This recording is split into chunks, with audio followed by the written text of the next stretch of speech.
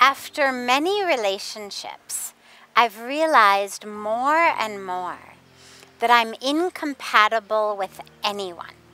And it's difficult to be with someone in every relationship.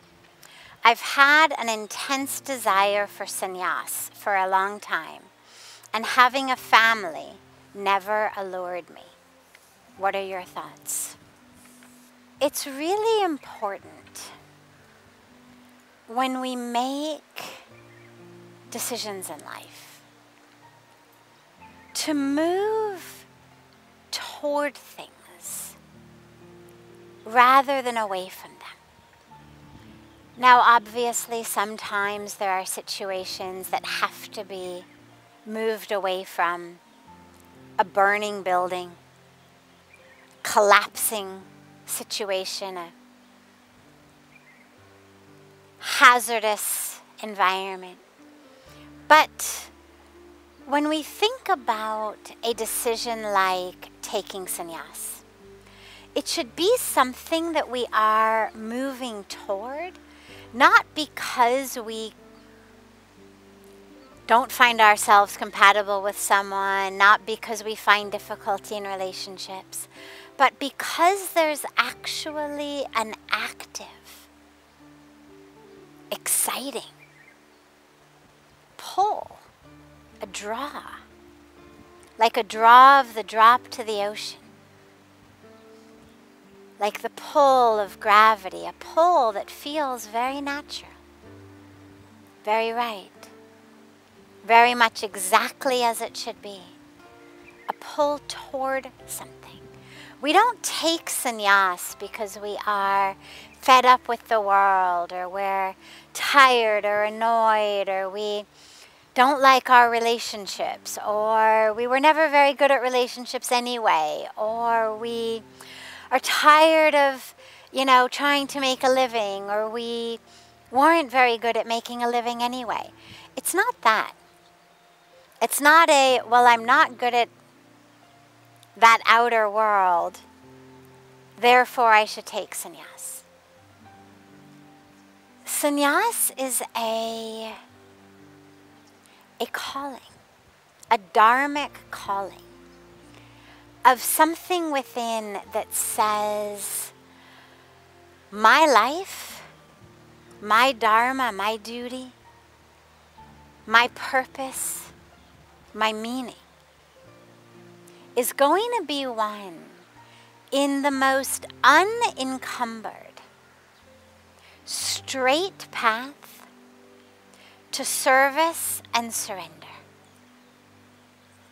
Because in a family, there's a lot of other pulls.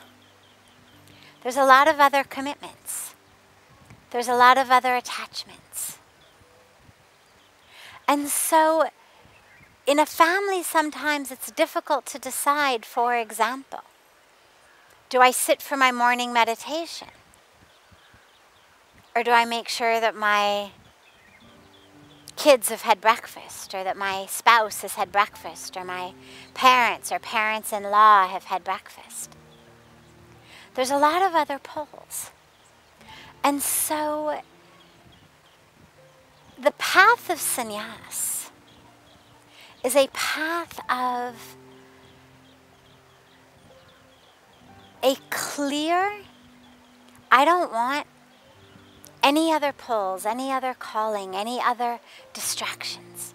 As it is, the mind is a distraction enough. The ego is a distraction enough. My own ignorance, my own illusion is a distraction enough. My history is a distraction enough. All of it is distracting enough. I don't want to have more to distract me from my true path. I don't want to get pulled by a calling that says I should have this position in a company, or I should be making this much money, or I should build a bigger house than the people next door, or have a nicer car than the guys across the street.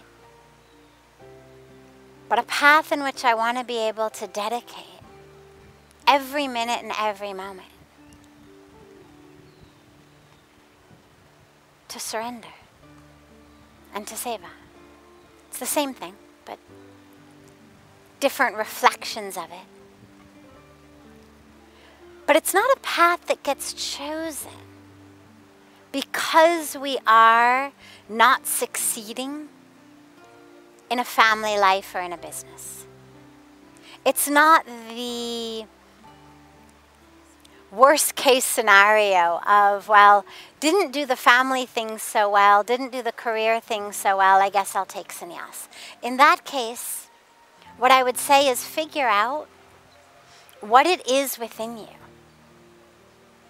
that isn't enabling you to actually have meaningful relationships. What is it in you that is stuck, that's keeping you from opening to someone, that's keeping you from trusting someone, that's keeping you from connecting with someone? Check that. Because sannyas is a path of freedom. And we can only choose the path if all other options are available to us.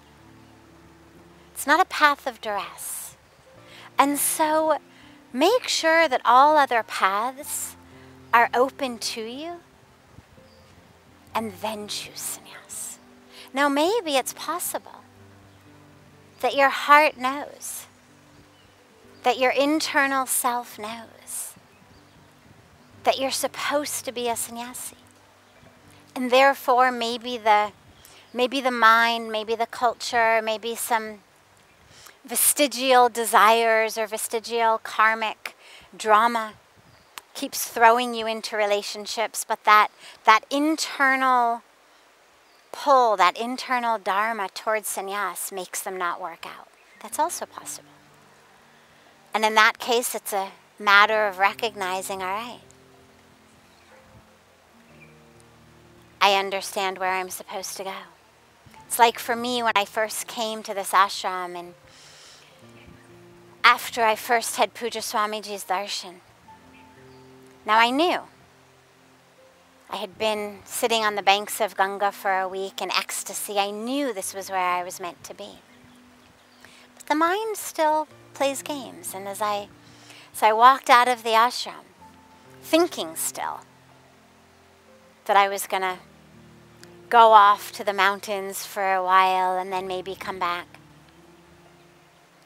My feet were glued to the ground, literally. Couldn't pick them up off the ground.